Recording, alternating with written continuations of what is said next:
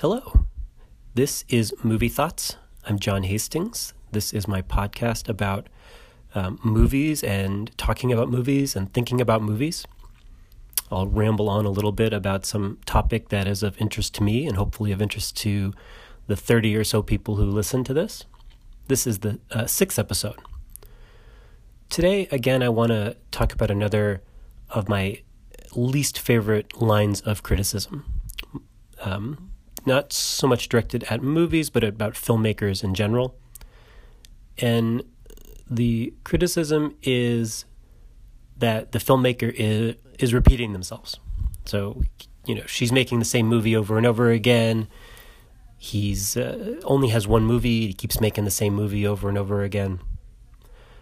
Why I don't like this is it seems that this is an example similar to my complaint about the people complain about historical inaccuracy. It's a sort of shorthand that really obscures more than it illuminates. It represents usually a pretty superficial take. And there's a couple ways we can go about it. One is to look at the idea that in some cases, who cares if something is repeating itself? If it's good, then kind of a repetition of something good is still pretty good. There's whole domains of kind of arts and crafts where the idea is to kind of perfect something. The idea is not to make something completely novel every single time. It's to kind of perfect whatever it is you're making. So one can imagine a filmmaker making Western movies throughout their career, and the differences between them have less to do with the material or the themes addressed than how well that material is handled and how well that material is addressed, how those themes are addressed throughout the course of the career. That sounds like a pretty reasonable way to look at things.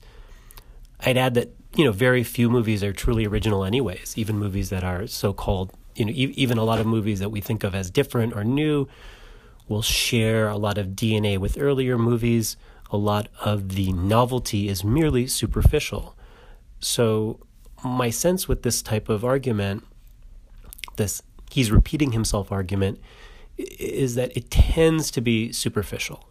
But I'd like to kind of go deeper by looking at doing two case studies on directors that I happen to like, whom have been the target of this criticism, I think unfairly, although I can kind of see where it's coming from. So I want to explore that a little bit more. And those filmmakers, one, a popular American filmmaker, Wes Anderson, who I think most people listening will be familiar with and have probably seen at least a couple of his movies. And the other one, the South Korean filmmaker Hong Sang-soo, who is very popular in the worldwide festival circuit and whose movies are, I think some of them are still on the Criterion Channel and some are available for streaming on Amazon Prime, but maybe not as familiar to everyone. We'll start with Wes Anderson. So I remember really getting into my first arguments about this issue, whether or not he was repeating himself, when I was recommending Moonrise Kingdom to people. And some people had seen the movie and they said, it's just the same movie he's always made. And I'd recommend it to people who hadn't seen the movie, but maybe had seen the trailer. And they said, that looks just like the same movie he's always made. And I thought that was odd coming from the people who had seen it, especially because I really liked it, partly because I thought it was a very different movie from what he had made before.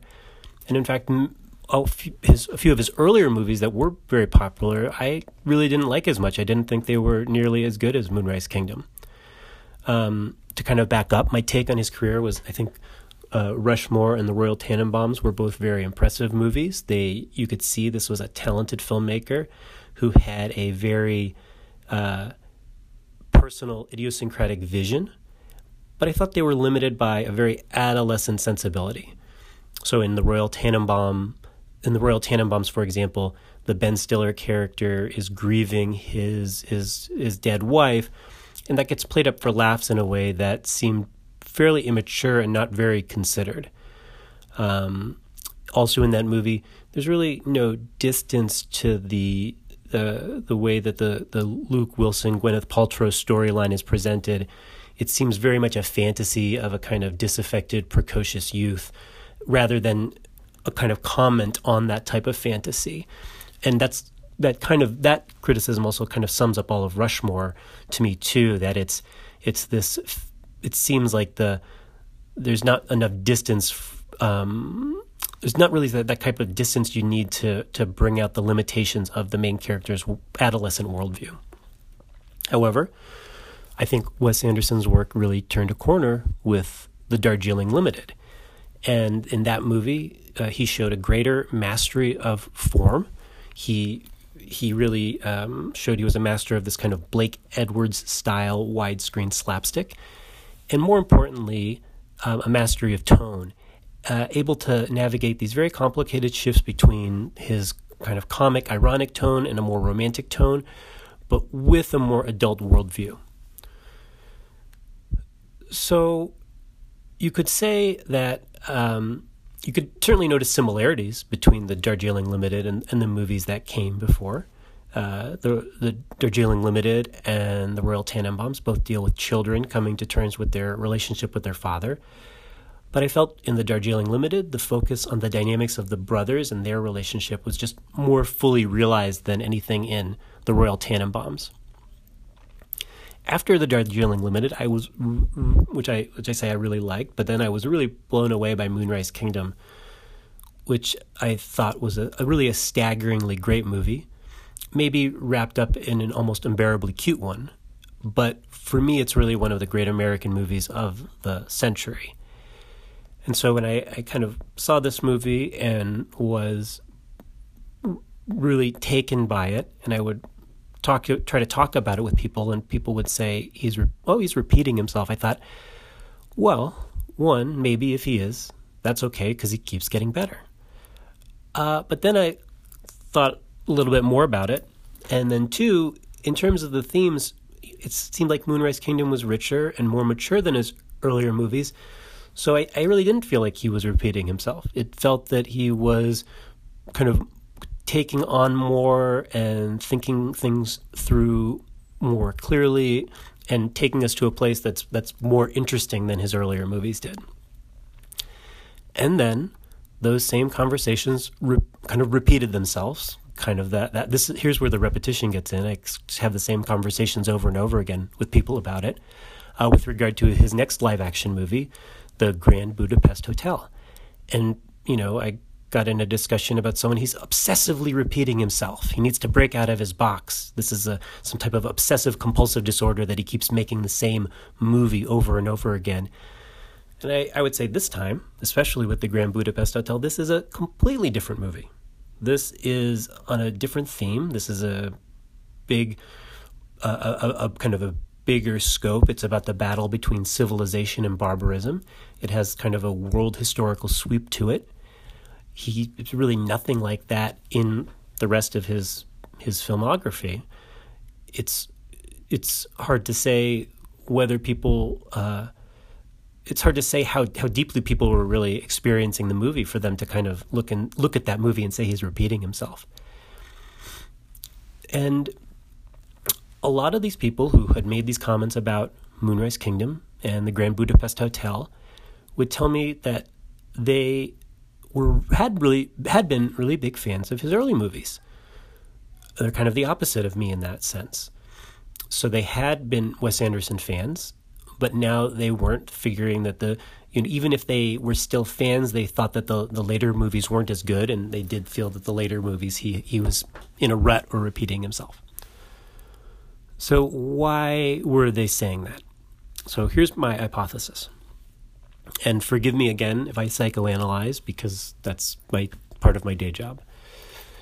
The impact that Wes Anderson's early movies had on people was really in particular through his style. His visual style, his tone, his use of music, that kind of, I think even that adolescent sensibility was kind of appealing. really didn't matter so much to the people who kind of connected instantly with feeling this was a new voice that was kind of speaking to them very powerfully. It didn't matter so much the details of what he was saying. So it didn't matter so much if it wasn't all equally mature, or if the themes weren't all equally interesting, or if there was some incoherence with how he was treating the material. That didn't matter. What mattered was that there was a new voice, a compelling sense of design and humor and pacing and storytelling and sound design and music, and that's what they were responding to. Not so much the movie in terms of the story and characters, the theme. So a few movies down the line, the folks who had that reaction mainly, or who were drawn to his movies because of that connection, they're still really not paying attention to the movie. They're still mainly seeing the approach, the style. It's they see that hasn't changed. That the thing that was most compelling to them about the earlier movies is this, really hasn't changed at all. And that makes sense to me. It's the same guy making the movies. But because for them, the style was the big novelty at the time, that was the kind of big draw. Well, it isn't a novelty anymore. So for them, he's repeating himself, not because he's really making the same movie over and over again in terms of story or theme, but because he's actually basically the same person creatively, and he has a lot of the same creative drives. And it doesn't matter to them that he's working on a different subject or addressing a different theme or he's making up new characters. He still has the same sense of design. He still likes these symmetrical shots. So for them, same movie. So I think, so on the one hand, they have a deep connection to that style, but really it's a deep connection to the surface of that style. It ends up being pretty superficial. So for Wes, that claim that he is repeating himself is really just a claim that he has a consistent style. And I think it's made by people who overvalue novelty in fashion. And of course, to be fair, since that sense of fashion and sense of style is how Wes Anderson built his reputation, you can kind of allow that maybe he set himself up for this type of criticism. Ironically, if he had a more neutral style, he probably wouldn't have popped as much. He would not have had the same impact. But I don't think he'd come under this type of criticism of repeating himself. If his visual style was more neutral, like let's say James Gray, who does have a visual style. He's the director of Ad Astra and We Own the Night and The Yards. He definitely has a visual style, but it doesn't kind of reach out and grab you like Wes Anderson does. And it's not as idiosyncratic. He doesn't have that same kind of voice that kind of you can almost tell from a still of a Wes Anderson movie, that it's a Wes Anderson movie. And Gray is, like I say, less idiosyncratic, is more out of the Gordon Willis school. I think we'd be more easily able to differentiate the movies based on what they're actually about. We wouldn't say they're all the same, because we'd say like, oh, that's the one about the three brothers trying to come to terms with their father's death. Or that's the one about the hotel during the run-up to a war. Or that's the one about an absent father who's now trying to reconnect with his adult kids. That's the one about the precocious prep school student who falls in love with an older woman. Or that's the one about the misfit kids who run away on the island. And we can see there's recurrent themes and characters in all those movies, but if you just look at what they're actually about, that sounds about as varied as that of any other author's work. Some connections between the work, but then a lot of variability too. I kind of liked that. I certainly liked that Wes hasn't backed away from his style. I hope he keeps making movies that are even more Wes Anderson-y looking. For one thing, it's not like anyone else is making those movies. And it seems, God forbid we should have more than 2 movies that look like the Royal Tannenbaums. I mean, I want 100 movies from Wes that look like that, but are where he continues to kind of break new ground in terms of what characters he's creating and what themes he's exploring. So let's move on to case study number 2. And this is Hong Sang-soo, who, as I said, is a South Korean director who makes movies that are, I think, mostly kind of get most of their audience through kind of the worldwide festival circuit and people who pay attention to festival movies. With Hong, the case is more subtle. He's a prolific director. He makes a lot of movies, and they're all, you could say there's something very similar about all of them, to be fair.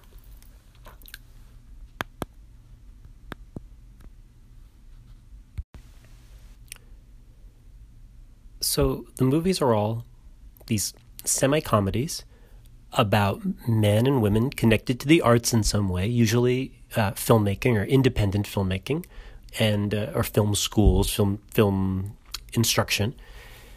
They all have relationship problems. They usually drink too much, and that usually plays into their relationship problems. And within these movies, there's often some kind of narrative conceit or framing that itself is often based on repetition. So the most straightforward is maybe we'll see a relationship from one point of view and then the same scene from another point of view. But there's movies where you have 3 short movies that are kind of variations on a theme. There's a movie that seems like the same day, maybe played over again multiple times, but there's different supporting characters in each sequence that changes the way things play out. So you have a director who's making lots of movies. The idiom is the same in each movie. The milieu is the same. The kind of characters and their world stays the same. The setting is the same. The style and approach is the same. And even that narrative, there's usually a similar kind of narrative twist or narrative play. So, wouldn't it be fair to say that he's making the same movie over and over again? Well, what are the differences in his movies? So for one thing, in each movie, really different psychological space is explored. For example, the main characters in Woman is the Future of Man and in the movie Yourself and Yours, these are 2 very different women. They have very different relationships with the people in their lives. That's kind of true for all his movies. Even the in many of his movies, there's kind of a character who seems like a Hong stand-in, an autobiographical stand-in, and even that character from movie to movie is seen in a different light or has a different shading to their psychology or their emotions. So the characters really aren't the same when you start to look at the details of it. And then maybe more importantly, the dramatic and thematic questions at stake aren't the same from movie to movie. I like to think of his movies often having a metaphysical question kind of at their center. So and these really vary from movie to movie. So in the movie The Day He Arrives, which is that movie about where in the movie there's a kind of a repetition. We see the same day multiple times with slight variations based on different supporting characters that the main character meets. And this movie really brings into focus the way we can turn the raw material of life into stories, and it starts to get you thinking about that it's kind of an arbitrary process in some ways of assigning cause and effect to very complicated things like human relationships. So by seeing kind of the how his relationship forms or doesn't form over the course of these 3 days, we start to think, well, why did it go one way in that day but not the other? So it raises that type of questions. And then that's pretty different than what's explored in the movie On the Beach at Night Alone, which is about something really different. It's about how it's about a character whose sense of identity we find is based not so much on her own actions, but on how she's seen by others, and then on a meta level, how she sees how she's seen by others. So that's a kind of 2 really different themes explored, 2 different ideas or 2 different sets of ideas that are, brought to life by these movies. And then, in Oki's movie, which is one of probably my single favorite of his movies, that seems to be about the way that the things people tell themselves about the relationships they're in, and relationships in general, those things people tell themselves are probably not always true, but it might be necessary to kind of say or believe these untrue things in order to make a successful relationship in a lot of ways. So those are, 3 different movies. They have a lot of similarities, but they really have different goals. They're really different projects if you think about kind of what he's trying to get at. And then to kind of make it more complicated, I think it's actually for Hong, so as I said, like there's a lot of similarity in the movies, the way they look. You probably could not pick out which movie I'm talking about just by looking at a still, because they all kind of in the same milieu, the same type of characters. It's the similarity, though, that same idiom, that same setting, that actually allows the differences between the movies to pop out. It's partly because the other things do stay the same, that he can do this really finely detailed work in terms of the character's psychology, and in terms of these kind of philosophical questions about how stories work and how identity is formed. Without that background setting staying the same, I don't know you'd get the same sense of how different the little details are. Of course, you've got to be in tune with it and paying attention to the details. You kind of have to get past that idea that superficially the movies all do look the same. So those are the 2 case studies. These are 2 working directors who are really favorites of mine. I wanted to talk about these 2 in particular because I do keep getting into conversations with each of their new movies. I get into the same conversation, often with the same people, trying to make this case. I haven't succeeded yet. Hopefully, maybe this will do a better job. I doubt it. But we could also just as easily look to the past. And there are many kind of considered among the greatest filmmakers of all time who really are, masters of repeating themselves. So Ozu, similarly to Hong, his movies many of his movies at least, are in the same milieu. They have the same set of concerns, at least these family drama, but the difference in the details and in the psychology of the characters and in how they resolve are very different movie to movie. Again, there's similarities superficially, but the differences are profound and deep, and based in the details. Eric Romer, who's another one of my favorite directors, he had the same approach and style through many of his movies, and again, often in the same milieu. But he has different concerns in each movie. There's different kind of character psychology explored in each movie. I don't think the idea that both of those directors kept the same setting from movie to movie is a strike against them, and I don't think it should be a strike against Hong Sang-soo. And we find that with other cases. We could talk about Howard Hawks repeating himself, directly in the Rio trio. Rio Bravo, El Dorado, and Rio Lobo are in some ways remakes of each other. El Dorado especially is very much a remake of Rio Bravo. But even in his other movies, he has certain kind of themes and character types that repeat regardless of genre. And I don't think that is necessarily, again, a strike against Howard Hawks. He's one of the great filmmakers. Within each repetition, he is doing new things. There's new details. There's interesting things that come up based on putting a different actor in the same type of role from a prior movie.